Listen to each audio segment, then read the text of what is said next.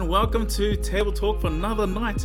So glad you can join us. And remember, we have a prayer team that are always on hand waiting for you. Just hit the prayer button anytime, and we've got a team who are waiting for you. So good to have you with us for Table Talk. I'm excited because tonight we've got Matt Foster. Matt Foster runs our Surfing Connect group. He's a school teacher. Him and his wife, Michelle, they do amazing things at our church.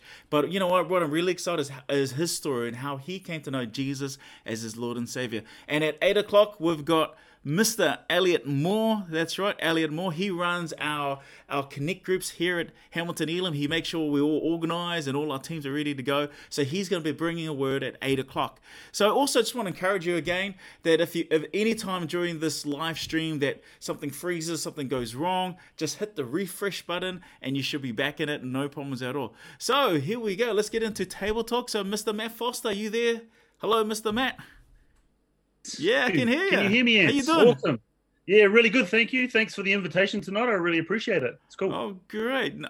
What's it like being a surfing guy like yourself and you can't surf? Yeah, it's a little bit frustrating. Really makes you appreciate things, actually, and it makes you really think about how much sometimes we take things for granted. So, it's good to lay down the surfboard and put things back into perspective and really think carefully about what's important. Jesus first, surfboard second. Yes, he walked on water. Yes, he surfs.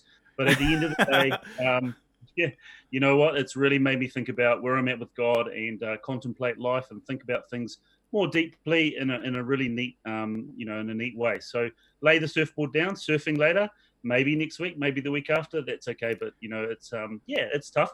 Other things for fitness, getting out there, riding the bike. Yeah, that's good. The dog, spending time with the family. And you've got a big dog. Really important. Yeah, we've got a big dog. We've got a big boxer dog. He's cheeky, clown-like boy, but he's strong, so he pulls me along the road, but good for fitness. Gets me out on the streets. Oh, awesome. So tell me, with level 3 next week, can you go surfing? I know you can get KFC, but can you go surfing for level 3 next week? KFC, surf. Let's do surf. Let's do KFC. Kai for Christians. Yes, Sans. Come on. Let's go for Kai for Christians. Look, I think with the surfing, it's going to be a little bit more patience required. I think if you're local, if you lived out at Raglan or you lived on the East Coast, you can go surfing. I think for us to travel next week, another 40 minutes is probably not ideal at the moment. Yeah, that's right. That's wise. Yeah, we probably just have to wait a little bit longer.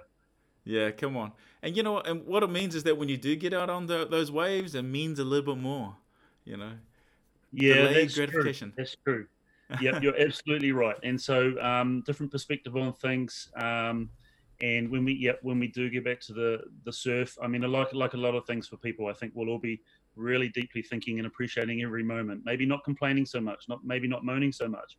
Maybe just realizing that we've got it very good in New Zealand. And let's just appreciate things in a different light. Absolutely, Ant, you're quite right. Now, during level 4, like all the takeaways have been closed, no Macca's, no KFC, none of that. But your family, I noticed on Facebook that your family still had Macca's, your family still had KFC. Could you tell us about that? Yeah, look, I'm married to a really amazing woman, and she's very, very creative. And I'm very inspired actually about her enthusiasm. She said, you know what? Let's bring the family together. Let's have some takeaways, but let's do it under slightly different circumstances. So she made the labels. She created the meal. And the KFC we've had, the McDonald's we've had, the takeaways we've had as a table, we've really appreciated it. We've been together as a family and had takeaways, but in a slightly different manner. But boy, was it close.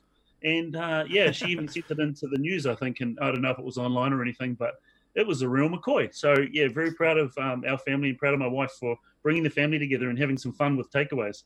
Made the labels, made the wrappers, made the food. She made the wrappers and the labels. Yeah, everything. It was really cool. The we had lots of fun. KFC bucket. Yeah, not the KFC. The KFC didn't have the wrappers, but she made the McDonald's wrappers. So, but we had the KFC chicken and the gravy and the potato, and it was really cool. Yeah, we had a little KFC label there too on that night. It was really neat. Yeah, finger looking good, was it? Yeah, finger looking good. Little red spoon, little table napkin. Yeah, fantastic. Yeah, hey, it was fun. So level 3 that starts at 11:59 Monday, right? 11:59 p.m. So what I'm gonna do at midnight, I'm gonna be parking outside the drive-through at KFC. No, just kidding. Anyway, you're also a school teacher. School started back, so tell us what some of the challenges as doing school online with your students. What's it like? Yeah, so it's been really good. The reason being is, schoolwork still needs to happen. And we're doing, as you said, school online. We're using Google Classroom. The neat thing about it is if we can get good with technology now, it can only complement what we do in the future. So I can now see myself in the future going back to school eventually and using it for dual purposes. So we have a little bit online and a little bit, up front with the students, and we'll use them in conjunction with each other. So we can only get stronger from that. The challenge here is to be precise. If I send an instruction or ask the kids to do something and my wording's not quite right, then as you can imagine, 1,000 questions come back. I don't understand this. I can't find this. What do you mean by this? So what it means is slowing down, which is good for me because I'm hyperactive anyway. So it means slowing down, getting things right, being more accurate, being more precise, aiming for a bit more precision, and actually it saves you a lot of problems in the future. So this has taught me a lot of lessons, Ants. This has taught me to slow down, think carefully about what I'm doing. Put God first and say, God, can you bless my teaching? Can you come into my lessons here? That's good. And help me to really communicate effectively with these students. So it's been really good for me. Yeah, that's awesome. So I guess homework, that, there is no homework because everything's done at home, right? That's right. Homeschool. Yes. So do you do any marking, or how does that work? We do. We give the students feedback. I think there's not quite as much marking at the moment and slightly lower expectations. We do want to simplify things. What we've got to do here is take pressure off the families. We've got to say to the families, the students are in your hand, or your kids are in your hands at the moment, and we respect that, okay? So teaching is a privilege, but also what we want to do is we want to honor parents and say, parent knows best. If you want to go and do some cooking lessons with your students, if you want to go outside and play, go for a bike ride, tickle the dog's belly, whatever you're going to do, you balance it at home and you make the decisions with what you're going to do with your child's program throughout the day. I guess, too, we need to respect the fact that sometimes as teachers, we think in a certain way, just like anybody in any occupation thinks in a certain way. So we just need to not presume that parents can decipher what we're sending and take the pressure off. So we just let the parents do it in their timing. There's lots of really cool websites like Mathletics and Reading Eggs and things like that online. Yeah. So just give it back to the parents a little bit and just say, we'll work with you, we'll supply the resources, but you know best, okay? You know the timing and your family routine's working, because every family's different. So we've got to respect that. Yeah, I was just going to ask you, what kind of advice can you give to parents out there who are struggling to get their kids to start? But you've already given some advice. You got any other advice to help parents out there? Yeah, sure. Have fun. Enjoy every moment. Don't take it personally if things are going wrong. Like, child's, upset or frustrated. You've got to understand that. Let's not presume that the students or kids or family kids don't know what's going on here. They know. They're very, very alert and very, very onto it. And they knew from the outset that this was a serious business that we're going into with COVID. And so just take it easy. Be gentle. Have fun. Yeah, that's good. Just step by step, little chunks. So, you might play a game in the morning. Hey, let's start each morning with a game. So we're going to play a game. And then from there, we're going to have a little break. Hey, you've played the game well. Let's have a little break. What would you like to do? You can choose. Right, next thing, we're going to do a little maths together. I'm going to sit alongside you. You're independent now. You can do this. I'll be back in 10 minutes. And then we're going to have another little break. So, I've even spoken to a few parents on the phone and just said, take the pressure off yourself. Take the pressure off the kids. Take the pressure off the family. Do what you can. I really don't believe over this period of time that kids are going to fall behind after a few weeks of not being in the class. In fact, you know what? They're going to gain heaps of other stuff. Communication, reading cookbooks, relating to their family, working through a few problems, praying together, reading the Bible, having a laugh, picking up leaves. All those things are so important, creative. I even encouraged the kids to go and make a little cross out of sticks and stuff. And they were getting rakes and badminton rackets and sending me photos and, just being a little diverse. I play a game with my kids. And so the game we play in the mornings is like, who can stay in the room the longest? So that works really well. No, just kidding. Don't do that. I've been playing a game with Lucas. Who can vacuum the lounge the fastest? Try to get a few. yeah, that's right. Who can make my breakfast the best? Yeah. But anyway, Matt, what I do want to ask is, tell us your story. How did you become a Christian? When did you become a Christian? How did it all start? How did you get here at Hamilton Elam? So could you share us a bit of your story? That's awesome. Thank you, Ants, for the opportunity. Look, tonight I just thought I'd do something slightly different. I've got my book here. It's called Groundswell. and I was this is an international book on how Christian Surfers International started, how Christian Surfers New Zealand started. So what I thought I'd do is I already had my testimony published. So if everybody's okay, guess you got no choice. But I just thought I'd read to you rather than go through my testimony. Just read to you quickly because my testimony is already printed in here. Yeah, that's right. Actually, I forgot to mention, Matt, that you at one point was the what do you call it, national leader for Christian Surfers New Zealand. Yeah, that's correct. So I've got a surfing background. So when I was 9 years old, I was fortunate to get taught how to surf by my brother. And then fast forward, I was national director for Christian Surfers for 5 years, and fortunately got to travel the world and work with leaders all over the world, travel New Zealand, surfing, which was just absolutely amazing. But also to be sort of similar to a traveling pastor, but without that pastoral title. Yeah. But I was working with churches and leaders and working with local groups and just preaching the gospel at the same time, but using my weapon for using surfing as a weapon for Jesus. To find something like-minded, and that could be anything, anybody out there, whatever you're into. Could be mountain biking, gardening. It's just basically taking your gifts and talents and using them for God. So my testimony stems from a surfing background. Yeah. So are you all good, Ant? Shall I read them? Yeah, let's do it. Okay, let's do it. I feel like I need to snug up with some blanket. And yeah. Should we have story time with the Just kidding. Go for it. It's not that long, so hopefully it doesn't bore people. But basically, I was holidaying at Hotwater Beach over on the east coast of the North Island of New Zealand with my family in 1987. So it goes back a little while. Being an enthusiastic young man, I was keen to have a go in a local surf competition that Christian Surfers crew happened to be running. I paid my $5 and hit the waves, but I didn't do that good in the competition. Even so, I was stoked to meet a lot of Christian Surfers guys and hook them up with them later back in my hometown. I knew something was different about them. They were having fun and surfing hard without any drugs or alcohol. Being an enthusiastic, inquisitive young guy, I was keen to find out what these guys were into. So I biked over to one of the leaders' houses and asked God into my heart. I cried heaps and was totally stoked to know Jesus. He really filled a gap in my life. I come from a broken family, so God blew me away by exposing me to lots of cool adventures and great role models in my life. My life was filled with heaps of surf trips, hanging out on the weekends and at church, and of course Christian Surfers meetings. As I entered into Christian Surfers leadership, I was able to pass that all on to other young guys and girls and to help them out.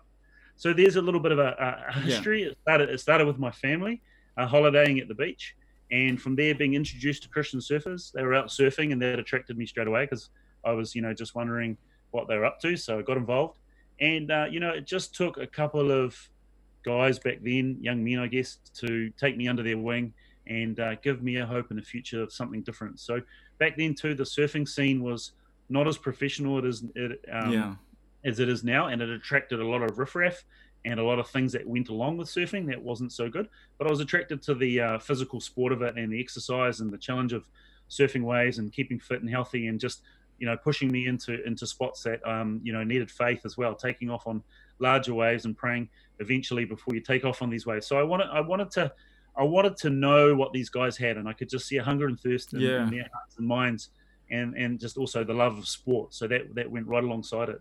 And here I am today. So still surfing. My family surfs, a lot of surfing friends. I know you, Ants, have come out to the beach. And Elliot, who's going to talk later and share with us, he surfs. And it's just a way that we can grow together and spend time together and have lots of fun together. So that's a little bit of my testimony, Yeah, that's right. So Matt and Michelle, Matt's amazing wife, they've started a Surfer Connect group, and where you can come out and learn how to surf through our church. And I've been going along, and for the last 2 years I'm doing pretty good. I can now stand up on the board. All good. My next step now is to get the board into the water, so I'm really excited by that. So, so Matt, so it all started for you at Hotwater Beach, right? That's where it all started. And then there was a lot of surfing around the world. What kind of places has Christian Surfers taken you? What countries? Well, so I've been to France, Australia, South Africa, England, been to Brazil.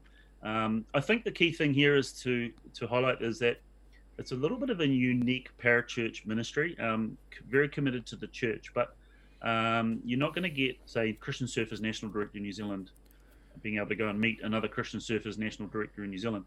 So what the world leaders, Brett Davis, decided to do at the time in Australia, he said, like, every 2 years, let's have an international conference and he'd choose a really cool spot. So it might be Brazil, local surf spot in Brazil.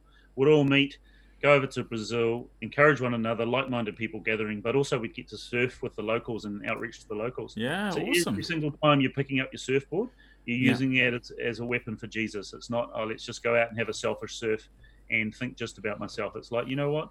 Let's go out and teach people to surf. Let's, because a lot of people have got surfing on their bucket list. A lot of surfers and a lot of people in New Zealand have a surfboard in their garage, and they just need someone to get alongside them and Yeah. encourage them and try something new. But at the same time, I want to preach the gospel. And, you know, I just want to, so what Christian Surf has gone down, they've got made a surfer's Bible. Wow. And there's a And you're whole on it. lot of outreach. Yeah, I'm not in this one. But, you know, I never got to that level. But you've got so many professional surfers that actually then ended up giving their testimony. Wow. Surf shapers, people that are on the world circuit. And, you know, there's a key thing here. If you think of, like, say, football and the influence that football has in the world, or, you know, someone like a rock star, a singer, a band, and look at the influence, look at the following they have. So if these people are influenced for Christ, then they have a huge influence over people who are going to do and follow what they say. So there's a lot of famous surfers who became Christians, and they put out a surfer's Bible. So then we were hoping people would read the surfer's Bible, which they have. These have been distributed all over the world in many languages. So then people suddenly, young people like me, when I was a grom or a little kid, people were like, oh, wow, look at that person. Yeah, they're cool. And they surf. Wow, they're a Christian, you know? So it's the people that they can relate to. Now, that could be in anything. That could be, like I said, gardening. It could be Tiddlywinks for Christ. It could be chess for Christ. But if you've got people representing the world and they're influencing others, and you know, and then you write about them and read about them, then come on, that's awesome, you know? That's really awesome.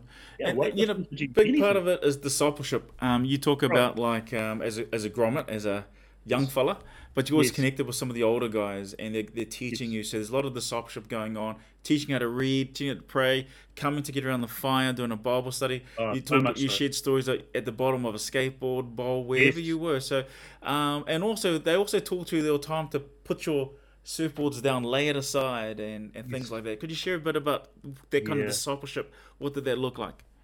Absolutely. Look, you know, there were so many times that, like, I mean, we didn't have cell phones and all the technology that young people are captivated by these days. But I think even more so, young people at the moment, it doesn't have to be young people, it could be any person. They're really hungry. And the reason is we're so absorbed by so much stuff that's me. When you go and talk to someone and spend time with them, I think they're really blown away. They go, wow, you really care about me. You know, you're ringing me, you're talking to me. And it's as simple as that. When I was 17, okay, I'm 47, 48 this year. When I was 17, the thing is, people would ring me up and go, hey, Matt, do you want to come to the beach? And I'm like, yeah, keen as. Get my surfboard ready, jump in the car. And that 40 minutes from Hamilton to Raglan to the beach was talk time. You know, you're trapped. You're in the car. They can influence you. They can talk to you. Gotcha. And then you're in their hands. Of course you want to ride to the beach. So you're like, yeah. What do you want me to listen to? What do you want me to do? And so you're an excited young person who's in their hands, and they're like, man, I just want to talk to you about Jesus. So you're captivated. And that then becomes a connection. That becomes a relationship. And that becomes a trust thing. And then my mum was stoked. She was like, wow, you know what? There's these people that are keen to hang out with my son and influence him in the great direction. And so from there, Christian surfers would have random things happen. So we go surfing for the weekend. We'd take off on a surf trip to Taranaki. We'd be on the beach, and then you'd be sitting around a fire, and they'd share the Bible. They'd share the good news. They'd outreach. They'd preach, and you'd be listening to these stories. And then you'd be surfing these amazing waves, and you'd be praying because it's big waves, and you'd be like, you're learning to pray. You're finding out about the Bible, but it happens in a very natural way. And I think if we can get back to our natural roots, it doesn't matter if it's hunting or fishing or spending time, you know, doing arts and crafts. If we can use our gifts and talents, you know, in the Bible it says, no, bury your talents. That's good, Matt. Then, you know what, we can just naturally captivate people with what we're encouraged about. And another key thing I think is that I think we've got to think too, if we just go and stick a big sign out the front of the church, all surfers welcome, or all racing car drivers welcome, are they just going to walk in off the street? Maybe so. But if you look at, say, Whangamata Baptist, you know, when they have the car rally over in the beach hop over in Whangamata, they get the church out and they start praying for the drivers, you know, so it's about actually going out and being in amongst the people rather than thinking that everyone's just going to walk into the building. And of course we want to in church. We want to grow the church, but the church is just not limited to the four walls either. So, you know, that's really important to keep our minds open. That's great. Well, Matt, what kind of advice can you give somebody who is looking to learn how to surf? Yeah, good question. Look, if it's local and it's within Hamilton region, even if it's not, it could be further afield than Hamilton. Let's people can travel pretty quickly. I think the key thing is for us is that we're available to take Learn to Surf within our church on a Friday night out to Raglan, and we're more than happy to teach people to surf. I mean, you don't even have to surf. You can come out and walk the dog or take photos, and we just want to connect. We just want people to feel encouraged that they can come along and get involved. I think if you're outside further afield and it's too far for you to come to our church and meet up, then potentially just tap into the church and see if there's a surfer there. You can pay. There's lots of Learn to Surf around New Zealand. And yeah, I guess those are your other options. Or you could. I'm not precisely involved with Christian Surfers New Zealand now, but I still know that they have regional groups, and you can look on the Christian Surfers New Zealand website and get in touch with Christian surfers through the website. So that's one option anyway. But we're certainly happy to teach people to surf and spend time encouraging people and connecting with them. That's awesome. Well, just one last thing, Matt. Could you just share about how you and Michelle found your way to Elim? Yeah, that's right. Good question. Thanks, Ants. Look, it was through a friend, and a friend invited us. That friend no longer goes to Elim, but that friend has been a very good friend all my life and has helped me through some rocky periods in my life. And I still keep in touch with that friend, a teaching colleague. But when we came into Elim, Michelle and I wanted to venture into a church where we felt comfortable.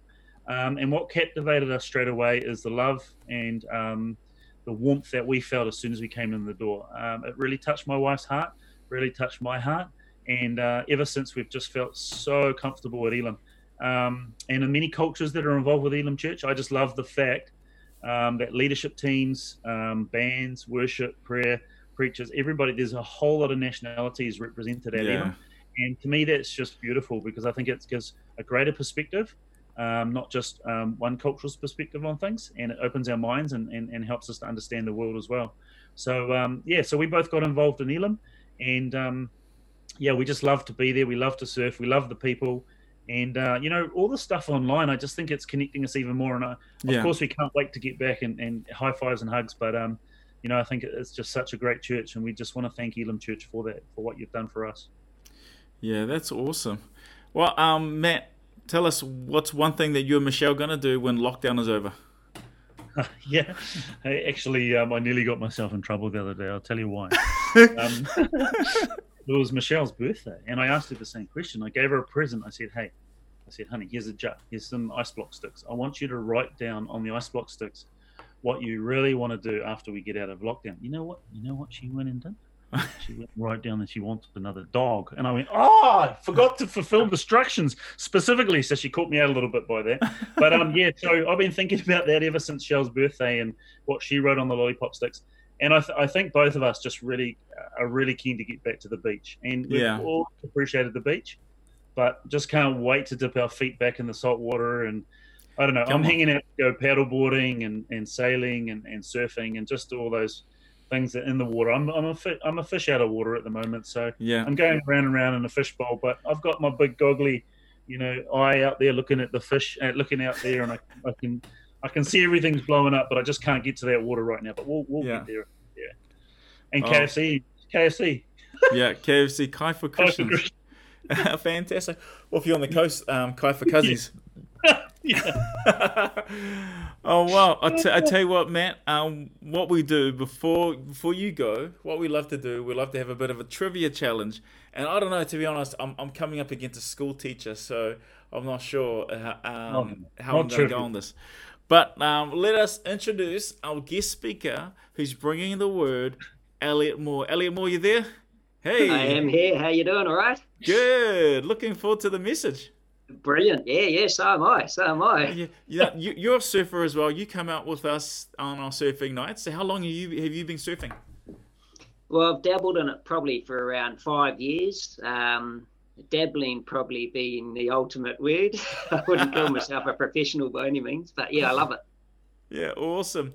Well, anyway, we're going to do a bit of a trivia challenge before you get into your message. And so basically, Matt, all we've got to do, Elliot's going to ask us some questions. I think we're going to do best of three.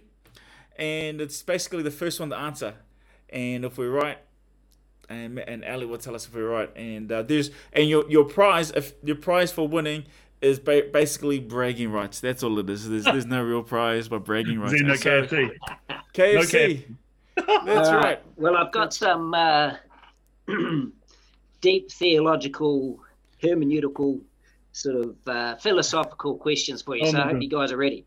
Oh my goodness, I'm freaking out Okay, here. here we go. Ready, Matt? You ready, Matt? I'm ready. Right, let's kick it straight off with one right out of the Bible. Now, who is the shortest man in the Bible? Noah. That would be knee-high Maya. No, that's the second shortest man, but good guess. It's Noah. He don't know much.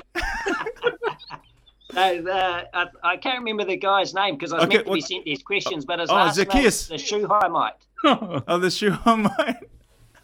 There you go. Right, so no one got that one right. There we go. My second tallest man, obviously that's done already because that's Nehemiah, right? When was tennis first mentioned in the Bible? What the? It's when Adam said to Eve, "You're the TNIC." All right, these biblical questions are obviously too hard, but the answer is when Moses served in the courts of Pharaoh. Oh my goodness! Great. There you go. I feel better now. They had a tennis net right through that court. Yeah. And I'm running out of questions here. You guys are making it too hard. Right, all right. Here's an easy one. Your questions are not holy, man. Wait, all right, we haven't even got one right Here's an yet. easy one for you. Who's the greatest surfer of all time? Kelly Slater. Oh, Jesus! He walked on water. Oh yeah, Jesus walked on water. True. Yeah, but that's barefooting. That's not surfing. Oh wait, okay. Technically, here's the best barefooter of all time. Barefooter, yeah, barefooter. All right. That's one to Matt. Right. I'm getting to some basic questions now. Who's the Minister of Finance in New Zealand? Oh, I was just watching him on TV. He's Jim really Bolger. good too. No. Oh, what's his name? I'm not good David with names. Longy. No. I'll give you a little clue. His last name starts with Rob. Rob Bell. No, that his last name Robinson. What's his first name? Doug Robinson. Oh. No. I know. It's Razor Robertson.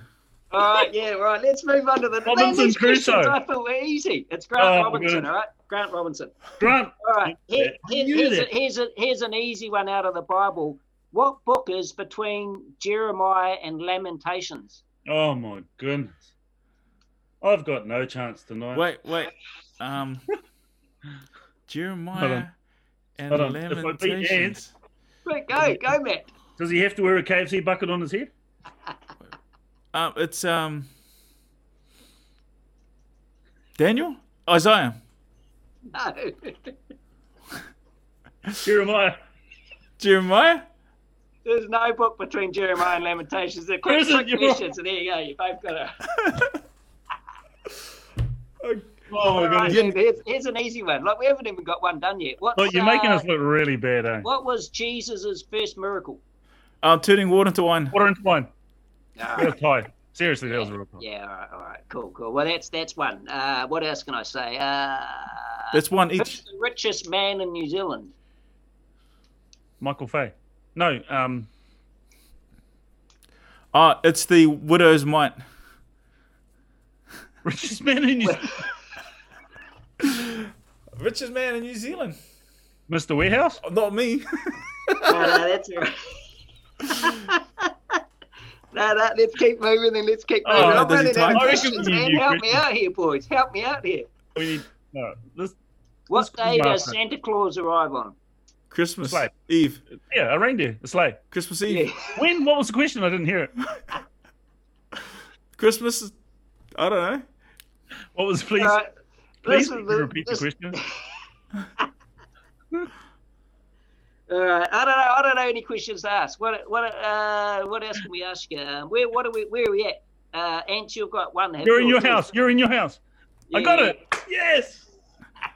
So Matt's got one. He's got Kelly Slater, and I've got. You've got one. I tell you what. Why don't we just call it a draw? Let's call it a draw because this is Okay. Here we go, Matt. We're gonna do a high. We're gonna do high five. High five. Ready for high five? Here we go, Matt. High five. Okay. There you go. Thank you, guys. Anyway, Matt, thank you so much for being with us tonight on Table Talk. We'll see you out there on the waves eating KFC. Yes. Okay, any last words? Romans 8:28. Oh, good one. Oh, nice. Love Romans 8:28. Yeah. God bless everybody. Hey, just everybody's doing an amazing job. Miss the Farnell, miss the family, miss the church family, but just think church leadership's doing a wonderful job to have us online. And just everybody hang in there. High fives when we get in that door at church. But look after your families and be gentle and kind to everybody. God bless, guys. Thank you, Matt. And let's hand it over to Elliot with the word. Thank you, Elliot. All right, cheers, mate. Thanks so much. Now that's the hardest little game I've ever played, actually, for you two. But anyway, I'll get easier questions next time. Hey, look, it's great to be here. Look, thanks so much for everyone that's tuned in. I'd like to share a little bit tonight. I'm keeping it pretty simple out of one verse.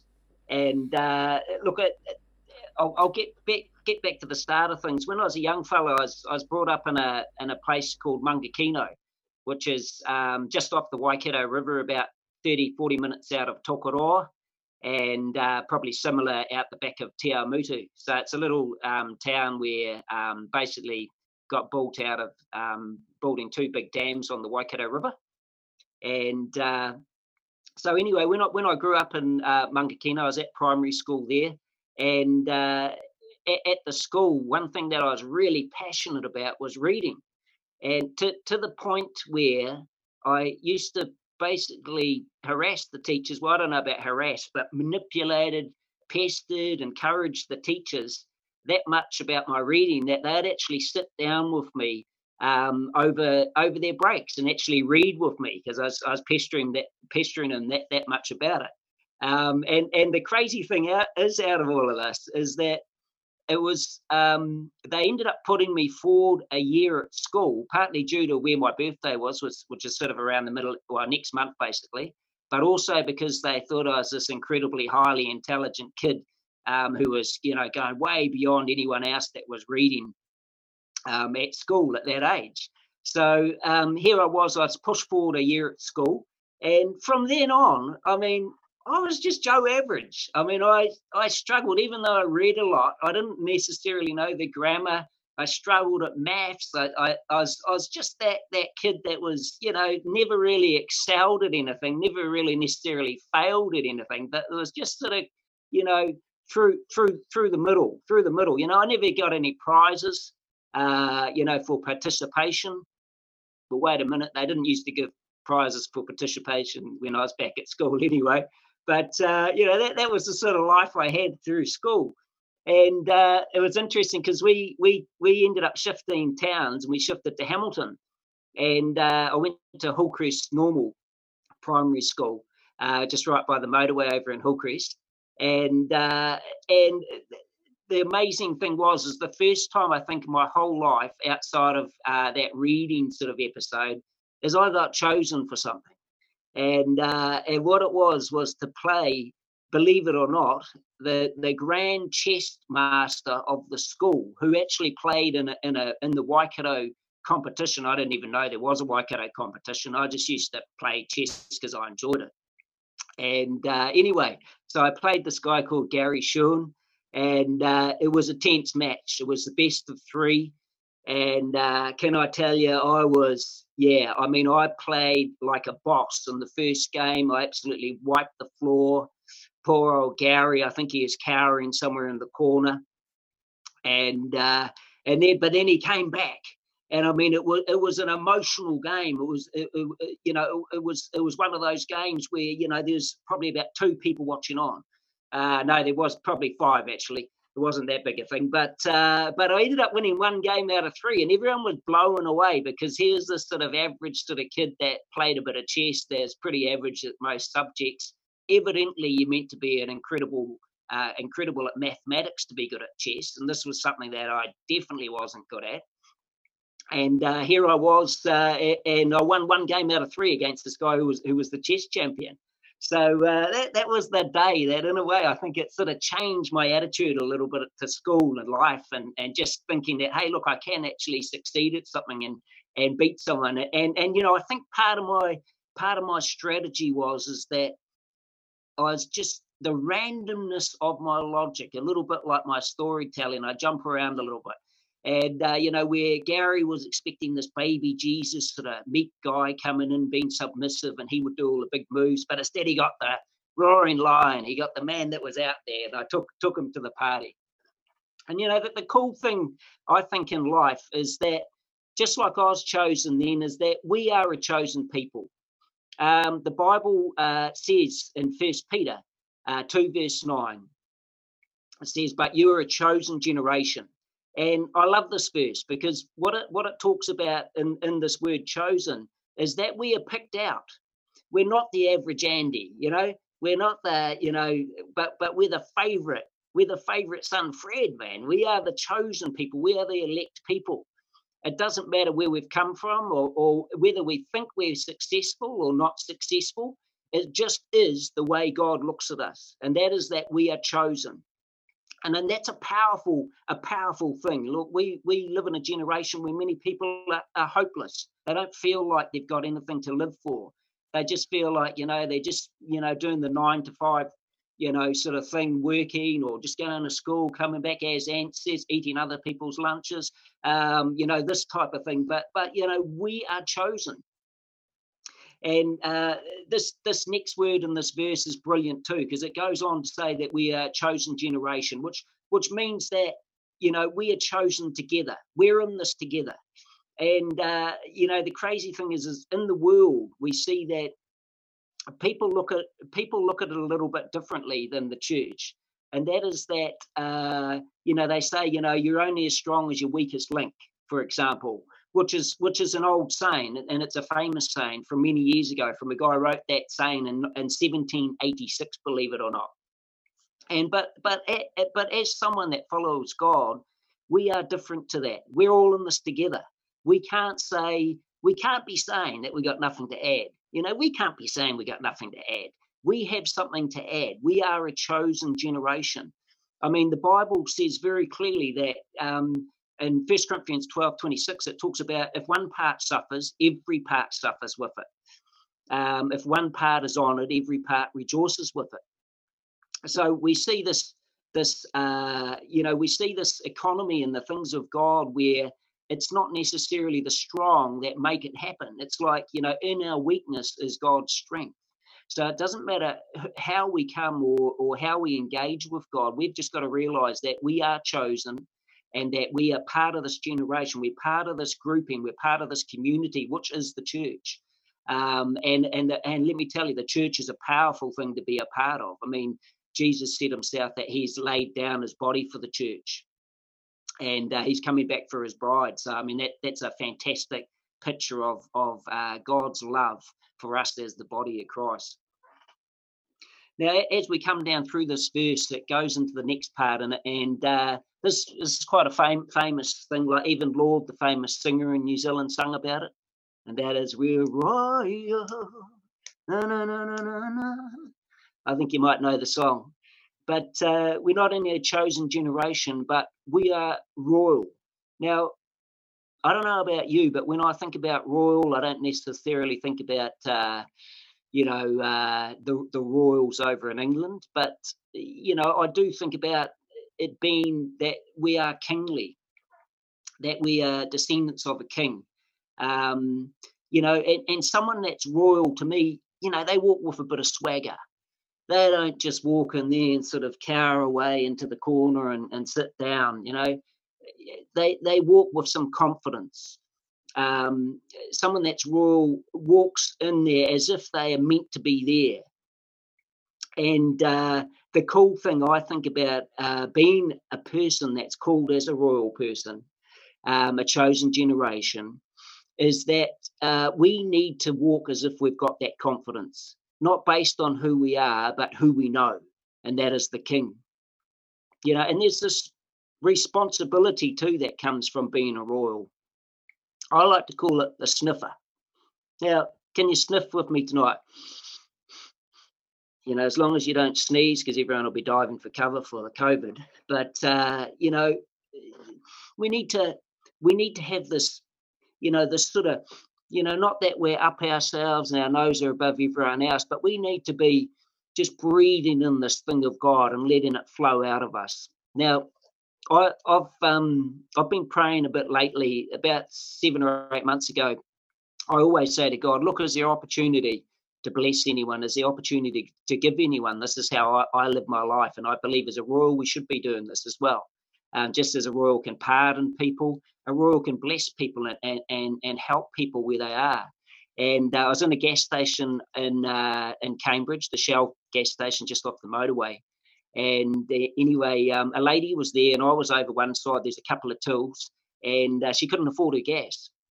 And I was halfway through a transaction, and it was taking a while, and I was in the line, and I felt this compulsion. I should go over there and pay for this woman's gas, and I didn't do it. I just sort of was in the line, and I was halfway doing something, and you know, I should have just grasped the moment.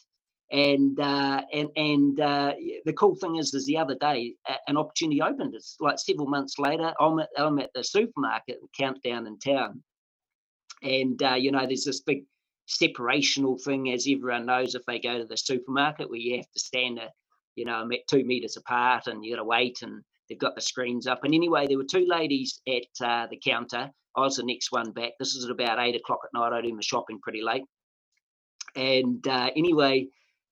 They started to sort of, it was taking a while. There's heaps of groceries on the counter, and one of them started arguing with the other girl a little bit. And I sort of, you know, I thought, oh, what's going on here? So I said, hey, is everything all right? And I thought they thought I was trying to butt in, but my logic was, man, is there an opportunity here? You know, I was sniffing the air. I was thinking, man, can I do something? Can I, you know, what can I bring to this situation right now? And then I asked the second time, you know, I had to get my nose in the midst of it. And the second time when I asked, they said, oh, look, this girl's meant to be paying that much money, but she hasn't got the money to pay. So now we've got to go and get the money. And I just said straight out aloud that, hey, I'll pay for this. And both the girls just turned around stunned. The person behind the counter turned around stunned. There was a person zapping her own groceries in the self-service aisle, turned around stunned. And also the security guy that was at the end turned around stunned. And so they just said, oh, if I could hug you right now, I would. This is what the lady said. And I just said, hey, look, God bless you. You know, this is cool. It's not a problem. So, you know, I paid the money, and I tell you what, I walked out of that place and I felt like royal. I'm still amping today, and this was several days ago now. And that's the type of people we need to be. You know, we are chosen. We are called for a purpose. And we're a generation. We're in this together. You know, we've got to work as a team. You know, this thirdly here, you know, we are royal. You know, we're called to bring the business wherever we're going. We're called to make an impact where we are not because of who we are, but because of who he is. And man, he's mighty. So that was cool, and I'm still amped about that right now. I could talk about that all night, but I've got about 10 to 15 minutes left, so let's keep moving. The next part in this is priesthood, a royal priesthood, and this gets my wheels spinning. This one, in the Greek, it talks about the priestly fraternity. It basically means, and I love this thought, is that, you know, we are in a priestly fraternity. You know, I always think of the American films over the years I've watched where there's frat parties and all of this. Well, man, we are in a frat party for the king. We are royal priests. And one really cool thing is, I was looking into this a bit, and basically this priesthood thing, this word priesthood, literally in the Old Testament, when it was translated into Greek, which they called the Septuagint, this was in the 3rd century before Christ came. So it's going back a few years. But whenever the word Christ was written, it meant Christos. And this Christos transferred exactly to anointing, or the anointed. So, and the picture here is of the priest, is that any time a priest in the Old Testament in the in the Septuagint was talked about, it was basically the word that was used was called Messiah. And we know the Messiah, Jesus Christ, the Messiah, the Christos, the anointed one. And the term applied to these priests who were anointed with the holy oil. And I love this thought. I mean, wow, hey, right now, if you're watching this now, point your finger into your chest and just say, I am anointed with the holy oil. I am a priest. I'm a priest of a fraternity. And that's us. That's us. I mean, look, if there's any time I want to, jump up and start dancing around like James Brown, woo, I feel good. I mean, this is the time, we are a royal priesthood, made in the image of Christ, this Messiah. We're anointed by the holy oil. I mean, it blows my mind, it's something that we need to declare over our life and remind ourselves that we're not here just to muck around. We're not here just to, fulfill, a certain time in life. We are here for purpose. We've been called as anointed people. Jesus, when he stood up and preached out of the book of Isaiah, the first time when he stood up in the in the temple there, he said, the Spirit of the Lord is on me because he's anointed me to preach the good news to the poor. He sent me to proclaim liberty to the captives and recovery of sight to the blind, to release the oppressed. And this is what we're talking about here, is that he has, not only was Jesus saying that he was anointed, but we're anointed because we are this royal priesthood. This verse goes on to say straight after that that we are holy, that we're a holy nation, and I think we all understand what this word holy means. It's set apart, it's walking purely, it's walking blamelessly. It's putting aside the things that aren't right. And look, I understand that as a Christian, sin looks differently for different people. I think the further you've walked in the Lord, the less thing you get away with. The further you go up the steps, a sin for you up there may be a small thing compared to someone that's just starting. Because as you grow and you start to walk and develop and get mature in Christ, you get less opportunity to get away with things that perhaps you should have that you would have when you were younger as a Christian. So there's this real onus on us as walking as these royal priests, is that we need to live holy. And I know that, look, if you think about a priest, you'd like to think that a priest is holy. I mean, if I just picture a priest right now, I in my mind, I'm thinking that person's living a dedicated life, a consecrated life, a life with purpose and mission. And so let's be those type of people. Let's be the type of people that walk with this eye. Let's be the type of people that walk with focus, that walk with our heads held high, looking for the opportunity, looking to impact people, looking to have an impact on someone's life. So just reading on in this verse, I mean, it's such a well-known verse, but you were a chosen generation, a royal priesthood, a holy nation, and you're special, a special people, and this is cool. I mean, some versions of the Bible say that you're peculiar, and I kind of like that, because I think as a Christian, we are a bit peculiar. We're totally normal, and we should be the best, most loving, caring people around, but we are unique. We've been marked with this oil. We've been marked with a purpose, and we're not someone that's just a part of a rugby club or a soccer club or a netball club or a hockey club. We are people that are part of a kingdom of priests, of holy priests, and we're special because of that. We're special because God has chosen us. And like the Bible says that we are aliens. I mean, catch that out. I mean, we are aliens. We are passing through this place. I mean, our focus should be towards eternity. Like the Bible says that, so we fix our eyes not on what is seen, but what is unseen. For what is temporary, what is seen is temporary, but what is unseen is eternal. So we need to have that eternal focus as we're walking through life. be totally practical on a daily every day, but having that eternal focus in what we're doing in the practical. So we're the special people. And why are we all of this? Just doing a time check. I've got 5 minutes, so that's cool. We're special people. We're this royal priesthood and holy nation because we've been called to proclaim. The Greek word for proclaim is exangelo, and it literally means like to publish, like to publish a newspaper. It means to celebrate. It means to declare, to announce publicly. And guess what? You're probably waiting for this one to preach. And this is it. We're special. We're this holy nation, and we're called to proclaim. And who are we called to proclaim? We're called to proclaim the praises of Him.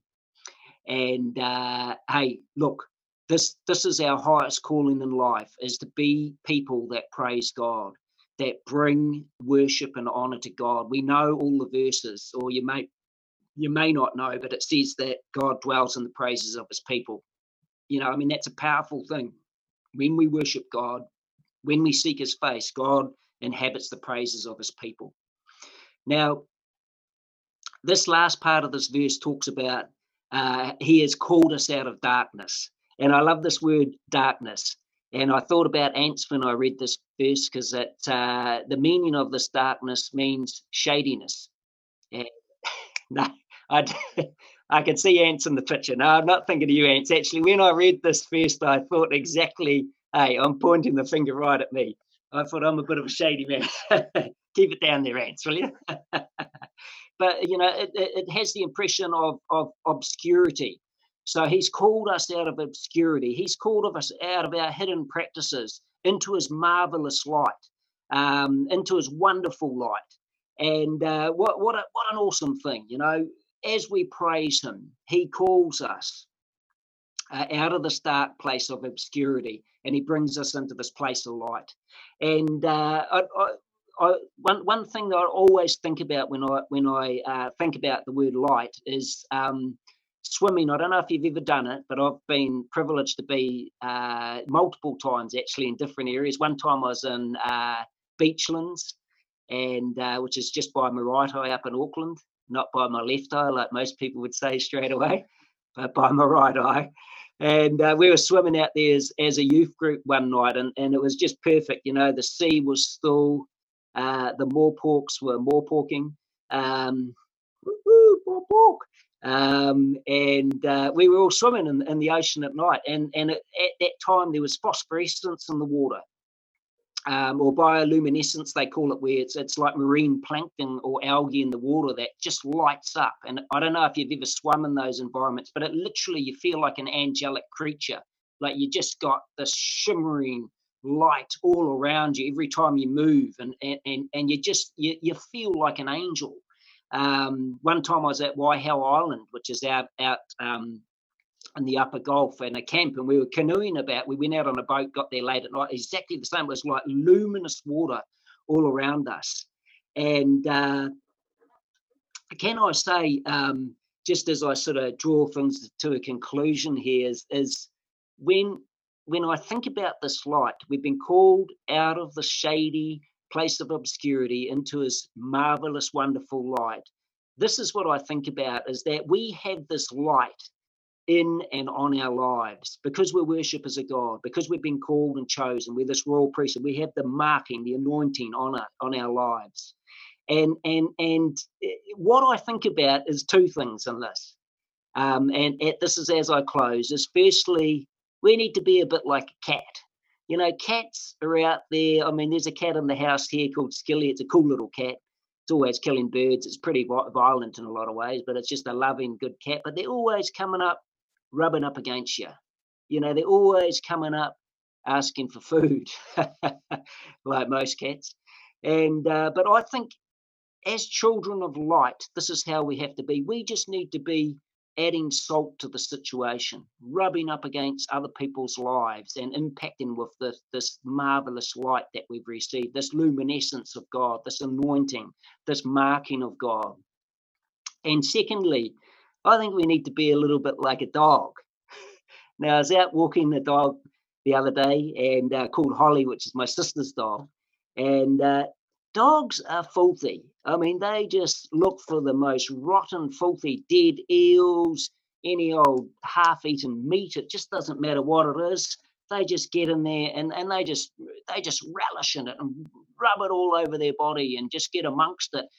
And I think we need to be a bit like a dog too, because, man, you know, just as they like the dead stuff, we're influencing dead people, dead man walking, you know, so we need to be rubbing off on other people like a cat, like a dog, letting this light of God just shine out of our lives, just influencing the situation where we are.